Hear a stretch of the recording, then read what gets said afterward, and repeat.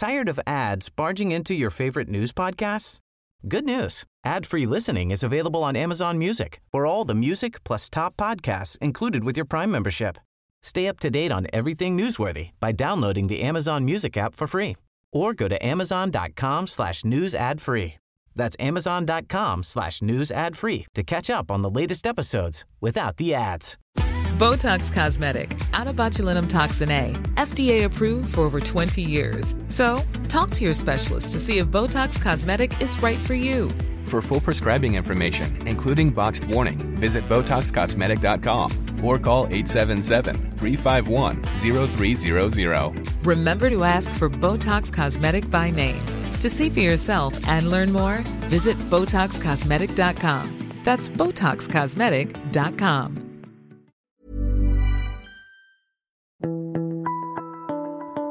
Welcome to The Mentor. I'm Mark Bouris, and we've ended another year. That's it, 2022, and I suspect things will be even more interesting in the business world this year. I'm especially curious to explore the expanding innovations of Web3. Yeah, the metaverse. That's it, the metaverse and the next generation of opportunities. Now, if you've got no clue what I'm talking about, don't worry, because this podcast is going to help make sure that you know what it is, that's the metaverse, is by the end of this year. So this brings me to today's guest, Clayton Larkham. He's a Chief Investment Officer at P.A.C Capital, P.A.C Capital. P.A.C is an independent investment manager, and as of this moment, he's taking on two key interests that include esports and innovation funding, particularly esports. That's competitive gaming, which is an industry moving at an exponential pace. To give you an idea of just how big it is at the moment, more people watch some form of esports than they did that of normal sports in 2020. That's right, it is bigger than normal sports. Think about that for a second, which is exactly what's getting Clayton so excited about this emerging space, and in particular for his investors in his fund. Because as we mentioned in our chat, we're experiencing a deeper social shift right now, right here, and as of this year in particular. And it's very easy to become overwhelmed by it all, but I want you to start to get a sense of the opportunity and familiarize yourself with the innovations coming out of esports, Web3, metaverse, etc. Because this is going to have a huge impact on business and the way we invest in the future. So let's get into it. Clayton Larkham, welcome to Mentor, mate. Thanks, Mark. Good to be here. Good to see you. You too. So I've got to declare early that I have an investment in one of Clayton's businesses. We'll talk about it a bit later. Mm-hmm. So I just got to make that clear. And the reason he's here is not because I've invested in one of his business. The reason he's here is because he's got a really interesting story, and I want to talk about the sort of stuff he does. And we'll talk about it later. But I guess probably what interests me right now is you're a kid from Dubbo, yeah, Dubbo, country kid, and how you've done what you've done. You've done a pretty amazing job in competing against big guys in a very short period. So I probably want to go back to your country roots and tell me, for a start, Sure. I'd be interested. Tell me a little bit about Dubbo or growing up in Dubbo. I've been there a couple of times, but I don't really know the joint.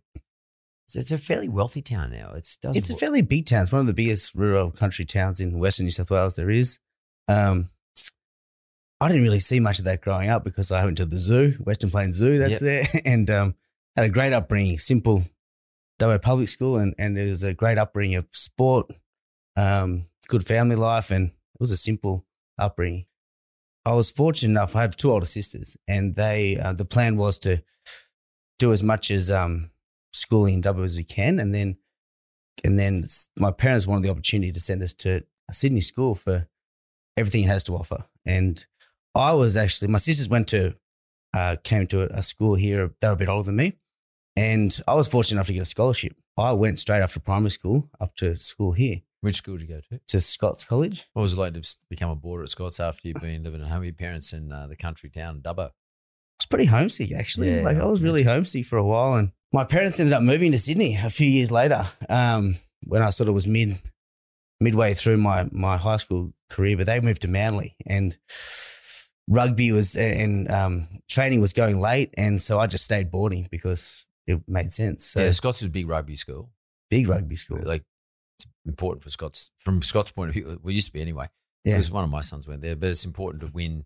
It's sort of like a gladiatorial thing, nearly the way that the whole thing's set up. And you get this Joe boys over there chanting and singing and the whole thing going on. And you get the Scots boys putting it back to them. Yeah, it's like the Highlanders. And Joey's are sent to the other side of the field, so you can't really hear them. Totally, it's pretty cool. It's actually I used to enjoy going to those games. Yeah, but what is it? I mean, because I'm trying to get to the bottom of why someone like you end up doing what you do.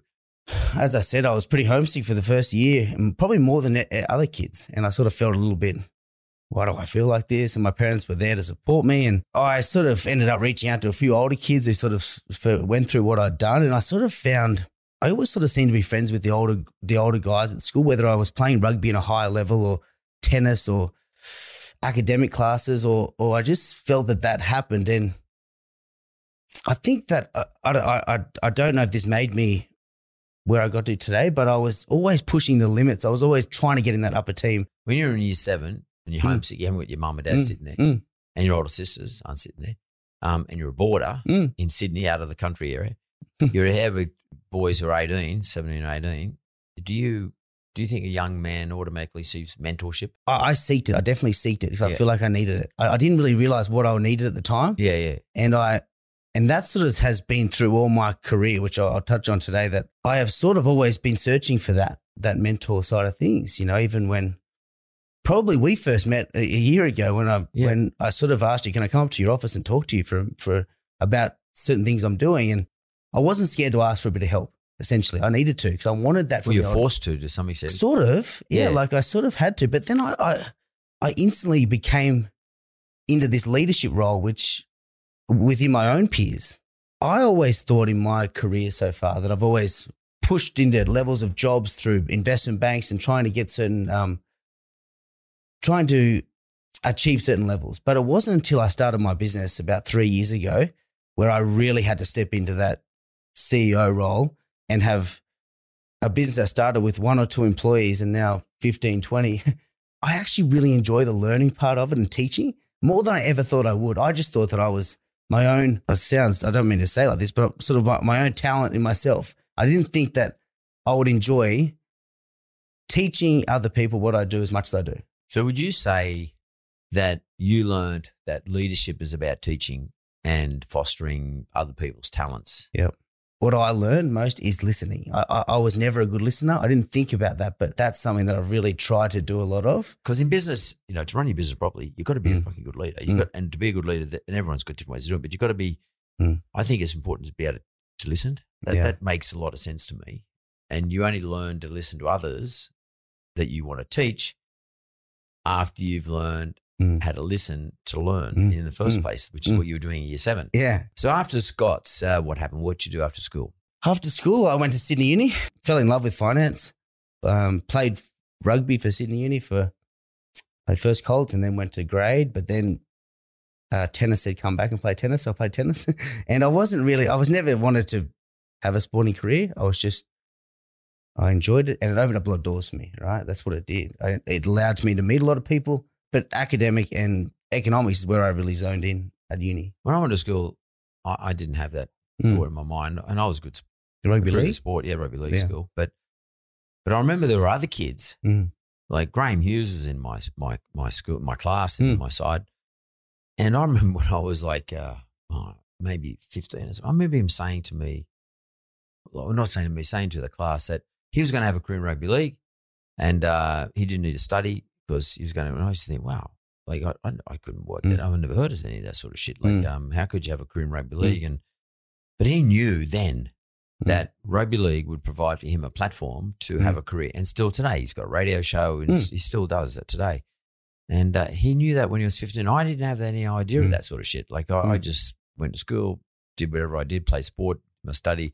I wasn't that zoned in on and able to articulate these things. I never wanted to or thought that I would be a sports player, but I knew what did it do for me? Geez, it gave me great skills in a team environment, rugby, for example. To know how to be a captain of a team and have 15 guys around you to talk about strategy and navigate some guys who are down or nervous or scared. Like, those things are awesome things to learn at a young age. Then you've got an individual sport like tennis, which is just you on a court fighting against one guy for 3 hours to win. Like you are battling you and your head. Like, you know, you are learning awesome things about yourself. I've always been a pretty good forward planner. I always like I've got the next 10 years mapped out in my head right now. And I reckon I did then. I reckon I sort of knew that, geez, I'm learning good skills. And wow, this is going to give me a scholarship to Sydney Uni if I play first rugby. I never thought I'd go away and play. It gave, when I went to Hong Kong, which I'll touch on, I ended up playing in the first grade Hong Kong team, which enabled me to get a contact, which enabled me to get this job over there. So it opened up a lot of areas I didn't think were going to happen. But when I think about mine, I must have been just an instinctive person, just did whatever was put in front of me, and I didn't really have a plan around it. But you must have been one of those other guys like Graham Hughes. I mean, you were one of those guys who wasn't instinctive. You were instinctive, but on top of that, you were purposeful. You knew. And I think in business, we've got to develop that. If we haven't already, we've got to develop those efficiencies. What happened after Sydney Uni? So your first job at JP Morgan, was that right? Morgan Stanley. Stanley, not JP Morgan. So I applied for an internship. These banking internships are quite hard to get. 7,000 kids applied for this internships. I really wanted this one at Morgan Stanley. 7 interviews later. How'd you know about it? First, how'd you know? You're at university. How'd you know about Morgan Stanley? You're a kid from Dubbo. Yeah, because I studied the economics and commerce for 3 years at uni. And, the banks come in and try and promote in the UBS talks and JP Morgan. And did you go to those though? Yeah. I didn't go to any of them. I mean, I did commerce law at University of New South Wales. And they come on our campus, Deloitte's, everybody, Price Waterhouse, KPMG, Pete Mark Mitchell. I never went to one of those fucking things. I don't know why. How was it you were tuned into that? Well, was it the rugby union? Did the guys in your rugby union team tell you about it? A couple of guys did, but I had 2 cousins who were on the trading floors of BlackRock, the world's biggest fund that manages trillions of dollars, and another cousin who was at Citibank at that time. And I looked up to these cousins. They were 10 years older than me, and I really wanted to be on the trading floors that you see, and it just hit a nerve with me that it was almost like a competitive rugby scrum that you see on the things there. But at the time, finance ticked a lot of boxes for me because it was fast paced, adrenaline. Trading was that one that I wanted to go to start. Investment banking and like finance it's a very wide funnel. So there's a lot of areas to start, and I just picked one, and I picked one. I said, rather than not knowing what I'm doing, but I said, I'm going to do trading. And I didn't stop till I got it. And then I've gone through many facets of finance to get to where I am today. But So you started Morgan Stanley here in Oz? Yeah, so I applied for the internship, and this is an interesting one that I actually didn't get it. I actually got to the very last round, and HR called me on this Thursday and said, bad luck, Clay. Try again next year. You missed out. And I was devastated. So I got a bus in from Sydney Uni, and Morgan Stanley are in Chifley Tower. And the managing director who was the last interview, he said no to me. I waited on the couch downstairs from 9 a.m. until he came out to lunch at 12. And I followed him through the city, and he was with all his mates, and he went to the restaurant, Machiavelli's. He went down the stairs and down, and I was nervous. I was 21, and I was walked down the street for a while, and my legs were shaking, and I tapped him on the shoulder, and he was around this table with 10 of his mates having a Friday lunch, and he turned around and he's like, yeah. And I was like, oh, I interviewed with you yesterday, and I missed out. And he's like, oh, mate, try again next year. And then anyway, I said, can I get 2 minutes of your time? And he said, all right, 2 minutes. Put him to the side of the restaurant, and I said, I don't really remember what I said, but I said, essentially, you've made a big mistake. I'm going to be a trader for the Citibank, Deutsche Bank, one of the banks, but I want to be on your bank and your team. And he said, mate, gutsy, thank you very much. Try again next year. HR called me and said, he just caught up and said, I want that guy on my team, start next week. That's how it all started. That's interesting. So you as a leap of faith, but you took a risk. It's a big deal. So Morgan Stanley, then did you end up in Hong Kong, Morgan Stanley? Yeah. So then the middle of GFC hit, and I moved over to Hong Kong. I wasn't a trader yet. I was a trader's assistant because you spend time to do that. Middle of GFC, against all advice, they said, don't leave one of the world's biggest banks. And I moved over. I said, I want to be a trader. And I lived on my sister's couch. My sister lived in Hong Kong. My sister and everyone said, look, there's no jobs in Hong Kong. Like, it's the middle of the GFC, go home. And again, as I said, playing rugby. I met a guy who had a connection to a really senior person at JP Morgan. And I called him up Monday morning. I said, I'm Clay Larkham. I've just arrived in Hong Kong. He said, mate, I don't know if you know what's happening, but it's the middle of the GFC and I fired 50 people yesterday. Jump on a plane and go back to Sydney. And he hung up. And then I called him back the next day at the same time. And I said, Mike, I called you yesterday and he had a bad morning because he gave me a barrage of abuse. Don't you call me, bang. And I called him the next day at the same time. And before he said anything, I said, Mike, before you say anything, I think we got cut off yesterday. And he burst out laughing. He said, get in here at 4:00. And he gave me a trading job the next Monday. I mean, is it just persistence? Yeah, I think so. I think it's persistence. And I never thought that. And I still today people say, what if something doesn't work? I just never thought that it wasn't going to work. I never thought that I was not going to be a trader. And I would sit there and I was going to grind away until I get what I want. And not what I want, but I suppose I just believed in myself. Right? But do you think it's also about being thick-skinned? Because a lot of people go, fuck. Yeah. I think that's a lot. I think that's come a lot from the rejections of everything, like sporting teams you miss out on. Or that first job that I got as that trader's assistant on those trading floors, like those guys that are the senior traders there are brutal. Like here's 10 numbers, call up and it was really intimidating. You would have to make cold calls all day to 95% of the time they tell you to piss off and smash the phone down. Like that you grow quickly in that and you care less and less about no and realize that it's just another number. And it's a numbers game. So when I say thick-skinned, would you maybe another word that you would put alongside that word thick-skinned is resilience? Well, I think persistence is the one. Well, that's my company today is called P.A.C Capital and it stands for 3 acronyms: persistence, ambition, and consistency. The 3 values I stand by. Yeah. So persistence is a big one. It's funny. I used to carry around in my, I used to have one of those thick black leather bound diaries that everyone used to have before mobile phones come around. And I was given that by a partner of the law firm I worked for. He gave it to me because he had one. And I was traveling overseas with him and I was asking him about it and he said he'd buy me one. He bought me one. And I still have that diary, but inside there was a little sleeve and inside that sleeve is a piece of paper. There is a piece of paper. And on the piece of paper was a little saying which was typed out, which he gave me and I tore it out. And it's about persistence, how important persistence is. Oh, yeah. And like he was, for me, the most brilliant lawyer I've met. And highly regarded. He's in his 80s these days. But I kept that saying about persistence. I don't remember the saying there, but all I remember is how important persistence is. And some people say, you should never give up. Well, maybe it's not about never giving up. It's not even thinking about giving up or not giving up. It's about just being persistent. It's about being as opposed to thinking about it. It's not a thought process. It's about just being a certain way. Yeah. You don't overthink it. Don't think, I'm going to keep calling back because, he or she will eventually say, no, I just call back. Just like you would call back at the desk, your person you report to probably gave you 50 calls a day, 50 names to ring. And that's what you did. 100%. And once you through that list, give me another list. Yeah, totally. So persistence and thick-skinned is what you develop. The resilience is what you develop, but it's because you're persistent. Your ambition is your thing. That's a bit of a driver that can give you energy. But the way you do it is you're always persistent. And it's not too much thought around it. Yeah. So off the back of that, you develop P.A.C.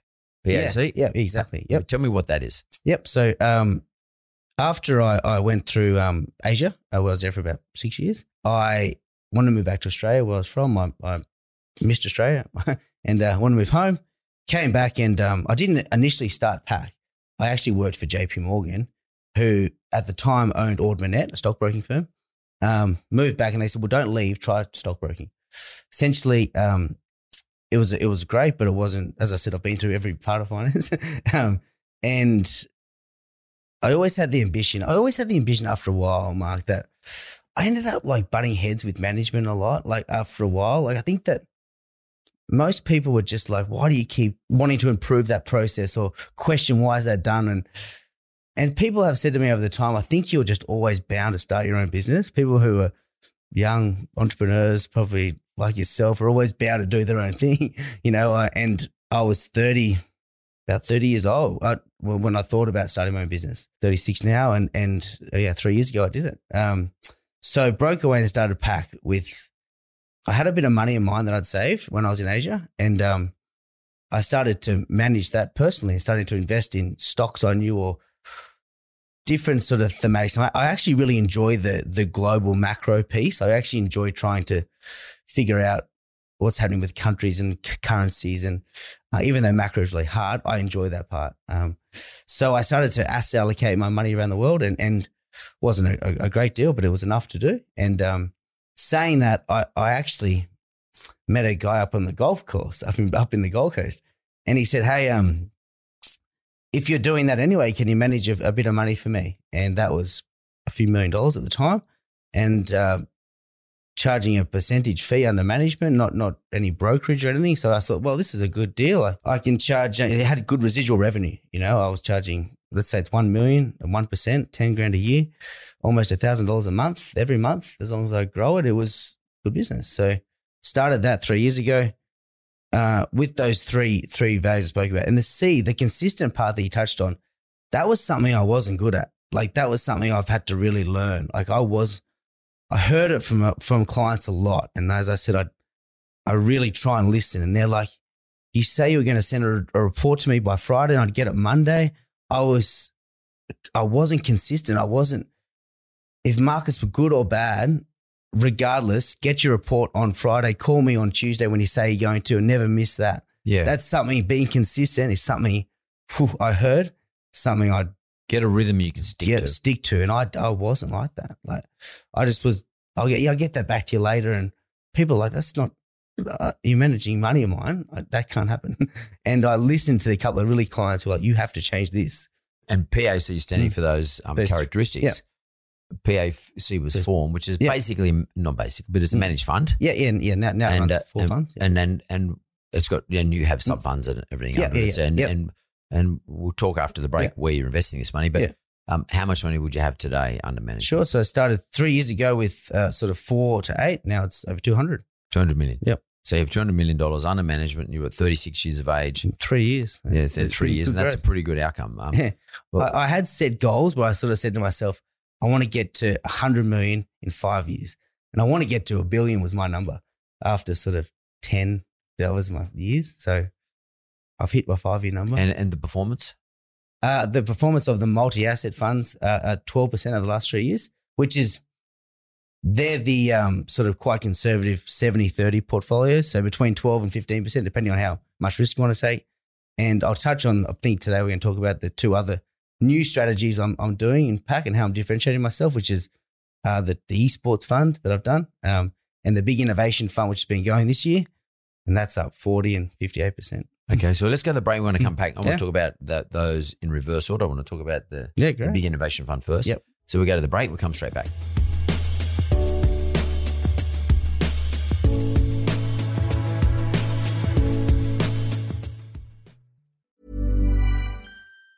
Say hello to a new era of mental health care. Cerebral is here to help you achieve your mental wellness goals with professional therapy and medication management support. 100% online. You'll experience the all-new Cerebral Way, an innovative approach to mental wellness designed around you. You'll get a personalized treatment plan from a therapist, prescriber, or both in a safe and judgment-free space. Your Cerebral therapist or prescriber will outline a customized plan with clear milestones along the way, so you can get to feeling your best. With Cerebral, you're not alone in your mental health journey. We're here to empower you to live a fulfilling life. So take that first step towards a brighter future and sign up today at Cerebral.com/podcast and use code ACAST to get 15% off your first month. Offer only valid on monthly plans. Other exclusions may apply. Offer ends July 31st, 2024. See site for details. Tired of ads barging into your favorite news podcasts? Good news. Ad-free listening is available on Amazon Music for all the music plus top podcasts included with your Prime membership. Stay up to date on everything newsworthy by downloading the Amazon Music app for free or go to amazon.com/news ad free. That's amazon.com/news ad free to catch up on the latest episodes without the ads.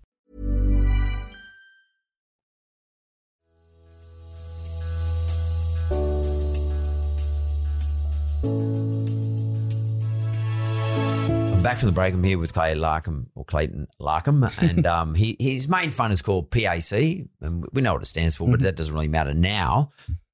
We want to talk about what it does. We know it's got $200 million under management. It's got a bloody good return. It's largely would have been for wholesale investors, though, I'd say. Yep. In other words, a sophisticated investor, someone who can invest more than $500,000 at a time. Is that right? Yeah. Okay. So you like macro thematics. I mean, what's going on in the world effectively is sort of what attracts you as an interest. And I'd say when you then choose the things to invest in P.A.C, you've invested in those things, but you've got these two other initiatives going on now. And the one's esport, which is really cool. Yep. So what happened was this. It started off P.A.C when I started. It started off with 5-10 families. It was almost like a family office for these families. And it just evolved in the fact that I wanted to, it wasn't that scalable. I could probably manage 15 to 30 clients, but it was it had a ceiling, So that's why my business has changed, which I'll touch on. So what happened was 2 years ago, I didn't know much about esports or gaming. I didn't come from a gaming background. Not as in gamers. Gamers, yeah. I wasn't a gamer. Yeah. And I didn't really understand what esports was. Yeah. And esports is essentially electronic sports, and it's essentially competitive video gaming. Yep. People ask, where did you meet this company? And I actually met them in the gym. I was in the gym and they said, they started a company called, it was an esports company called Picklebet. And they said to me, Clay, we've just started this company. We know you manage some money and have a bit of your own. We're looking for a seed investor because we are using our credit cards and borrowed money from our dad, and we think it's a great idea. And I'm like, look, I don't run a VC fund. I've never invested in that. But I'll have a look at it. But they're looking for venture capital. They're looking for venture capital. Startup capital. Capital. They were startup capital, C capital. I spent it's about 3 to 6 months looking at esports and how big this was globally. And I started to really unpack every part of the esports ecosystem, which is not only eyeballs, generations, and how much money is going into the space, but I also looked at essentially, I thought, I spent a lot of time in Asia and how big it was there. And America is not as big as Asia. 70% of esports happens in Asia. But there's more eyeballs on sports and esports than normal sports now. So I'm like, wow, this is... How do you mean? Like, give us an example. Oh, so like essentially last year, more people watched Fortnite or Dota or World Cup championships through different streaming platforms, not actually in the stadiums because we couldn't because of COVID, but more people around the world watched esports than normal sports, NFL, rugby league. When I first was looking at esports, Tiger Woods won the Augusta Masters that year, 2019. He won $2 million in prize money. There was another show that I watched. It was the Fortnite World Championships, which is a similar event. 120,000 people in this stadium watching this physically in a stadium watching. Instead of watching sports, they are watching two groups play against each other on screens, just like a normal sport. Wow! And the 16-year-old kid Booger who won over $3 million, more than Tiger did. And I was like, something's going on here. I got to have a really good look at this. And that's when it really kicked off for me, and I started to dive into it really hard. It's even bigger now. Yeah. I mean, COVID's made it bigger. Yeah, it's like streaming, especially when it comes to, they're not going to sit in a physical and it's COVID proof. Yeah, totally. It's around the other way. Like because I'm COVID, I'm bored, I'm at home and I've got time, I'm going to dial into my favorite esport, wherever it might be. Exactly right. But it also, for me too, hit another nerve that it wasn't just about the sport. It was a deeper social shift that was happening. Tell me about that. Yeah. I'm curious about that. Yeah. What does that mean? People were communicating. It was the next generation were not going down to, for example, I said to a couple of younger kids that work for me, they said, are you going to watch the football game this weekend? Like, you're going to have a barbecue? He's like, we're going to have a barbecue, but we're going to go, we're watching the esports match on. And I'm like, what do you mean? Like, and so just like we would watch football. Yeah, like you would go to the rugby. Yeah. And you watch Australia versus whoever, South Africa. They were all having a barbecue to watch two people playing against each other in a controlled game, in a match from different sides of the world. So they were controlling the team. Let's just say a soccer match, a digital soccer match, FIFA. One person was controlling the team who was sitting in Poland, and the other guy was controlling the team sitting in Prague. Like it was. And they would watch that. And they were just couldn't wait to see it because these guys, they were like their heroes. Yeah, it was their heroes who were playing that game. It's for me. It's like you're watching David Campese. Exactly. But playing against the Barbarians or something. But this is the difference that I realized after looking at it and hearing it. Even though I watch NBA, I know I'm never going to be LeBron James. I'm never going to dunk, never going to be that tall. But these guys watch these players and they relate to them. That I can be that person. Because you're not bound by physical size. Anything, it's about how much you can move your control or your brain capacity to win. So what I'm saying is that people could relate to their heroes a lot more than what you do on a football field. I know I'm never going to be that big. I'm never going to tackle like that. But people can look at these gamers and be that gamer. You're sort of like creating an avatar of yourself and you become that gamer. Yep. That person or that individual in that basketball game. Yep. Exactly. It's sort of quite interesting. And I'm trying to work out what it is. What do you think? Because they communicate too. How? Well, okay. So what happens is you have this community of people who are sitting at home who have a passion and love for electronic gaming. You know, that they have maybe typically in their life been a bit of have not been outcasted for that love. You know, be at home and I love Nintendos and gaming. You probably just stay at home and that they love their own time in their own room with their own game. But now, because of the evolution of Wi-Fi and communication channels and Discord and a few other channels, not only can they link up with people around the world and play and communicate, see each other through a virtual reality systems now, which that's the next stage.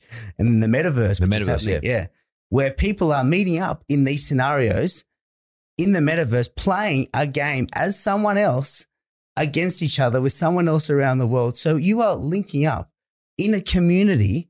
When I say that it's a deeper than just the electronic sports, it's more of a shift in the fact that people can log into these gaming systems, communicate with each other, find a community of friends where they all can meet up and talk about, as we would meet up and talk about rugby league or rugby union. They talk about an upcoming match coming up.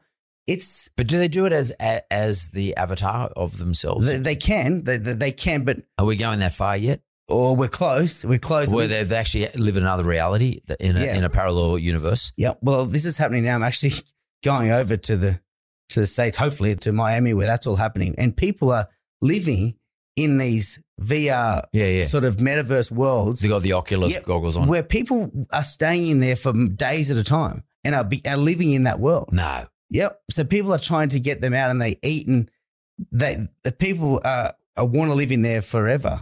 You know, like for a longer period of time. It's like traveling to Mars, but not going to Mars. Yeah, but you actually become that person. You're standing on the. Yeah, but you do become the person because in your own brain, your brain gets tricked into thinking that's the person they are in the goggles. Yep, exactly. And then there's another group that I'm meeting up with too, with part of the government who has looking at training for going into war, you know, going into situations in their head where they go into battle. It's also going to hospitals where they look at maybe you have some disabilities where you put this on and be someone else and can walk, or, you know, there's a lot. That's cool. That's cool. Yeah. That's fucking cool. That is cool. Like if you're, you know, not able to walk, all of a sudden you can walk. You can walk, exactly. You see what it's like and feel it. And or even, that's fucking, that's a super cool sort of, it's a bit tangential, but like it's super cool. Yeah.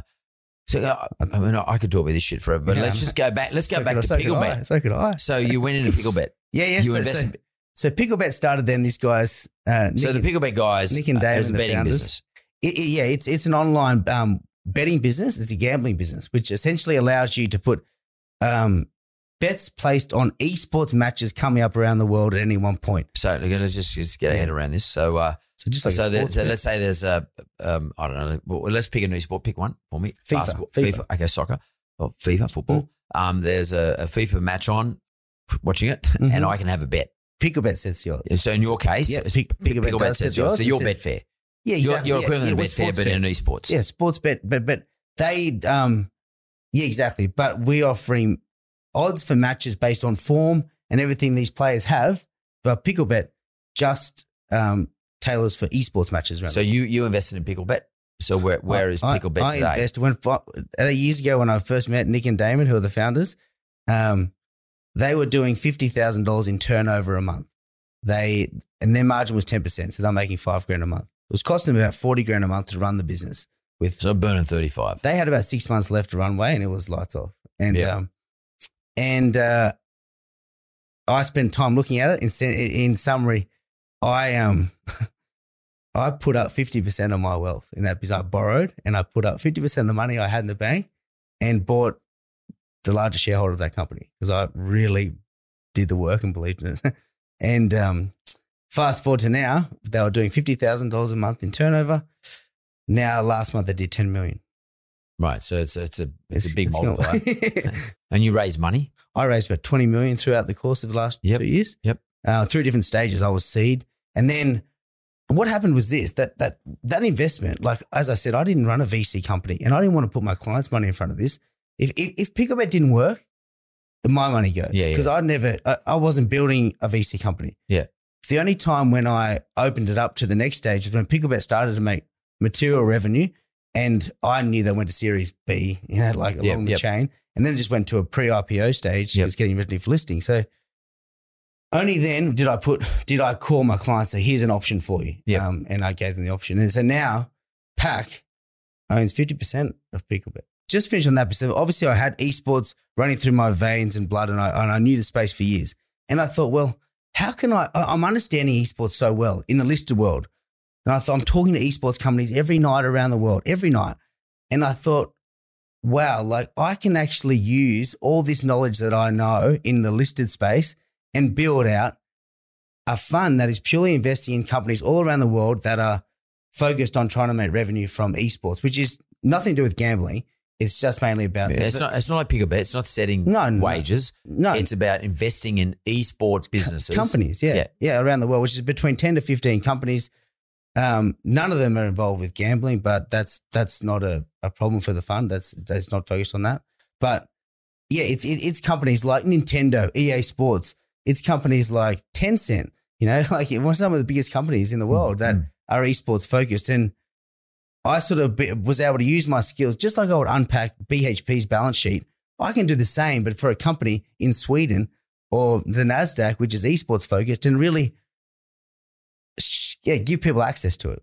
So it's bringing product to the market, which a market would not otherwise have. Yeah. But it's all packaged up. It's curated. Yeah. Curated and is managed and assessed regularly. Yeah. Like a person like me, for example, I don't know where to find information on this sort of stuff. I don't have time to find information on this sort of stuff. But you package together. It's a bit like say someone might do this for crypto. So someone might bring a package of crypto. Yep. For me to invest in, and they then decide which crypto they're in and out of. Yeah, exactly. So like a managed fund for crypto. Yep, exactly. They might have a bit of Bitcoin, they might have a bit of Ether in there, they might have a bit of all the various other ones. I'm curious about them. May not ever have the opportunity to, or the time, or the bandwidth to work out what these esports companies are. Yeah. So give me an example of some of the esports companies that are in this particular. What is the fund called, by the way? It's the P.A.C Global Esports Fund. P.A.C Global Esports Fund is available for retail or just wholesale? It's actually, that's a good question to ask. Over the last year, originally when I started it was only open to wholesale only, which means you have to have more than 2.5 million in net assets or make more than 250 grand. It's a funny classification, but I found a disconnect. I found the fact that people who qualified as a wholesale investor, it was the wrong demographic. It was the wrong market. It needed to be someone who I do some speakings and mentor programs at Sydney Uni. And a lot of the kids like, can I put $500 into your fund? And I said, I can't, you're wholesale. I'm wholesale only. Yeah. So over the last 9 months, I've worked with ASIC and that's the regulator. That's the regulator to make sure, because they have to go through to make sure before they give you authority to run a retail fund, they have to go through that you're a reputable manager and have the process in place, because you then have the ability to manage to people in someone's superannuation who has $100,000 in the super to be able to put in your fund. It comes with a lot of responsibility, and it was 9 months for a reason. So now, as of January, my retail fund will be open to anyone to put a minimum of $1,000 into the fund. Before it was $25,000 minimum and wholesale only, and now they're all open to retail investors. And so, just in terms of returns, like what does that fund sort of showing so That's far? done 40% this year, 39%. 40% increase. Return. Yeah. And the innovation fund, which I'll touch on, that's done 58. I really want to do something different. I really wanted to, when I started the esports fund, people were like, esports, what do you mean? Like that's not a real sort of sector and it's been a year of having to stand up and talk about it. Now people are taking notice with the returns of having and also how big it is. But this is all part of a theme that is innovation around the world. It's things that are disrupting or improving a process. It's like, it's growth. It's things that are affecting cars, electric cars, lithium, cybersecurity, artificial intelligence, blockchain. These are all areas that I get excited about and spend all my nights and days looking at and trying to find the next opportunity to invest in. And that's why I broke away and started. There's the esports fund and then there's the innovation fund. Now, the innovation fund it has esports in it because esports is an innovation topic. I think innovation is not as big as esports fund right now because it's a bit newer. But I think innovation will be the blue chip sort of gold part of PAC because it has about 10% allocation to esports, artificial intelligence. It has an allocation to blockchain. You can't avoid that. It is an innovation topic that needs to be addressed. And so essentially they are both running similar themes. They're a global fund that has 15 to 20 positions, all in that innovation. And how much money have you attracted into that innovation fund so far? In the innovation, it's like 4 million, but right. The it just kicked off 20. The esports, 20, yeah. And your traditional PAC fund, the first fund is a couple $100 million. That's about 180. It's interesting. That's about 180. But then you've got the venture capital funds where all the Picklebet sits. Yep. And now because Picklebet is about to get a listing and PAC owns 50% of that, and that's now valued north of 200 million, that company. Right. So it's sort of interesting though that you started off with your traditional family office, more conservative, more probably defensive, or just looking for a return that's better than bank return. Yeah. You know, like, and then you've slightly gone, I don't want to say down the curve, because actually the curve is actually showing you far better returns than your traditional stuff, I'd say. But you've gone down the curve in terms of awareness, what people would ordinarily invest in. And it really, I mean, maybe what your game is, if I could summarize it, is that you're bringing to the broader community, now retail investors, access to, through your platforms, products, investable products that they would not ordinarily out of bed get access to. And you're curating them for them, and you're managing them for them. Yeah. You're finding them, or your team's finding them, and you're bringing them to the party. It's funny you should say about the university students. I find that people under 30 are far more open to, or in fact, not open. They're looking for innovations. Looking for it. They don't want to invest in, with the greatest respect to banks or BHP, whatever. 100%. They're not looking for the defensive 5% returns, fully franked. They couldn't give a shit about it. They want the growth. It's the last generation that will ask, how much franking credits does Commonwealth Bank shares pay? Or even though it's really important, how much dividends? I reckon that passing of wealth down to that next generation, they won't ask those questions again because they're looking for. Well, tell me something, Clay. Like, I mean, we're going to run a short time, but I mean, what would you say to somebody though? I mean, I know you're not a financial planner, you're not out there professing to be a financial planner, etc. But just generally, I mean, would you say to somebody, if you've got $100,000, would you say to them, allocate 50 grand towards innovation fund or your esports? And then the other 50 to your traditional stuff? I mean, how would you go about it if you're let's look at the way I've set PAC up, right? Every dollar that I have is in those three parts of PAC. There's the PAC multi-asset, which is superannuation money. Yeah. I have super money that's all in those portfolios. Then I've got the PAC innovation funds, esports funds, then I've got the PAC private. So the three factors where every dollar I have is in those three funds. So if I had $100,000, I'd say, well, keep it diversified and structured. Keep 50% in the big global multi-asset. Have some fixed income. Have some offshore exposure. But you can also have some exposure to 5% to these innovative themes of esports and blockchain and crypto, cybersecurity in different areas. Like, we are not investing in companies that are they're not startup companies. These companies are billion-dollar companies. They're just as big as some of the banks or miners here that they're in. So they're not just little companies. And you're not saying, Mark or Jess, who's under 30, say, Jess, you're not saying to her, go and you pick your own stocks. You're investing in a fund where your team is picking all the stocks. So you're getting some sort of level of diversity and variation and diversification as well, so that you're not taking too much risk on any one particular thing. I reckon if you went into those 3 funds, and I would say you'd have 5% allocation to something private, something that means something to you, and maybe you need like a VC manager for that, which I'm not there yet for that, but I will be. There would be 500 stocks to 1,000 across those portfolios. So you are well diversified. Yeah. So you are not just buying a bit of BHP and a bit of Commonwealth Bank and a bit of Facebook, the stocks in overseas. You are buying indexes which hold 500 companies, S&P 500 or ASX 200. Like, you are covered with 700 stocks there. So you don't think you're diverse. And what's your ambition from here? My ambition from here is because that's A out of PAC. Exactly. 2022 is going to be a big year. I've just actually in the middle of moving into a pretty big office space in Macquarie Street. I always seem to bite off more than I can chew, and I chew like hell to get there. And this is a 300 square meter office space. There's 15 of us, so I believe in my growth. I better. So that's that part. I feel like my team's going to grow, and we've got a really good year ahead. Picklebet's going to be listing this year, either in the ASX or the NASDAQ.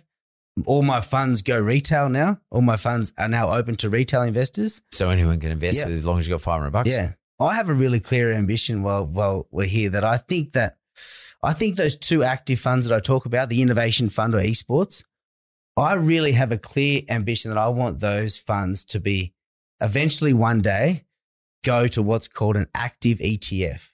So by what I mean is ETF or exchange traded funds are essentially, you can buy one stock on the stock exchange and get access to multiple stocks within that. So if I want access to the ASX 200 companies, an ETF you can buy on the stock market, buy one stock, and it'll give you access to those 200 companies. Everyone that I speak to and hear about, this younger generation that we speak to all the time now, whether it's through the Picklebet side or just my own interest, everyone has a CommSec account. Everyone is buying stocks on Superhero. Everyone. But no one, it's really hard for them to buy units in my fund, because you can't just do it on the app. That's something I've got to work out, how to get those guys access to that, which at the moment, if I can turn my fund into a stock, everyone has access to buy stocks on the stock market.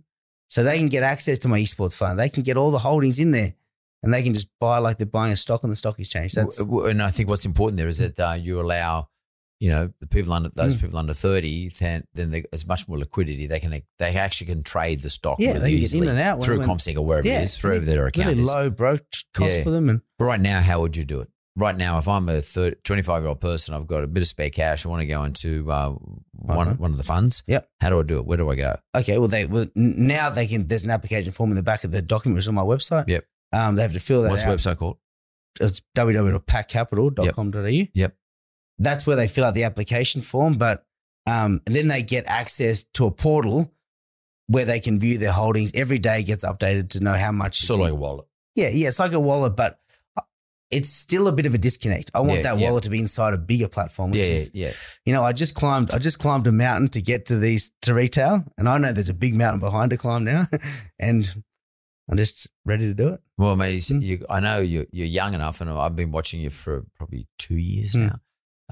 You've done everything you said you were going to do, and I think you're doing some really interesting, cool things for a younger generation who are just dying for this sort of stuff. But I would say to the older generation, my generation, start fucking listening to this sort of stuff because you can't play defensive your whole life. Yeah. I know one thing. If you're ahead of the game in any game, whatever it is, rugby union game, regular game, you start playing defensive, you're a big chance of losing the game. Yeah. Spot on, yeah. You've got to stop playing defensive all the time. Yeah. You don't protect your lead. Yeah.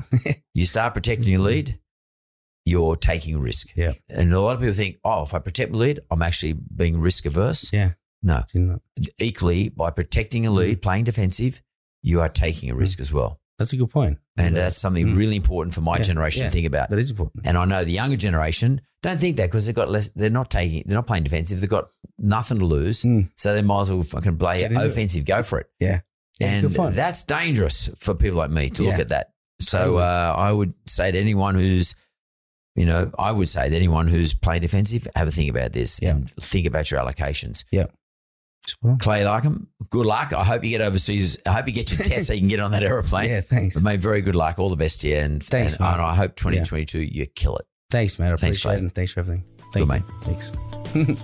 Thanks for listening to another episode of The Mentor with Mark Boris. Audio and production is by Jessica Smalley. Production assistance, Simon McDermott. This is a Mentored podcast.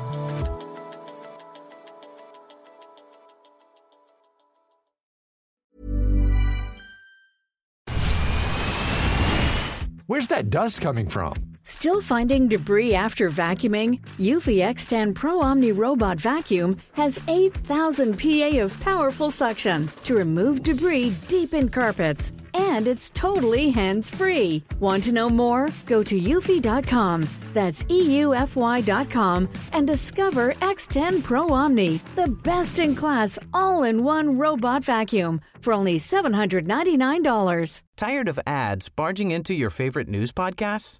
Good news. Ad-free listening is available on Amazon Music for all the music plus top podcasts included with your Prime membership. Stay up to date on everything newsworthy by downloading the Amazon Music app for free or go to amazon.com/news ad free. That's amazon.com/news ad free to catch up on the latest episodes without the ads.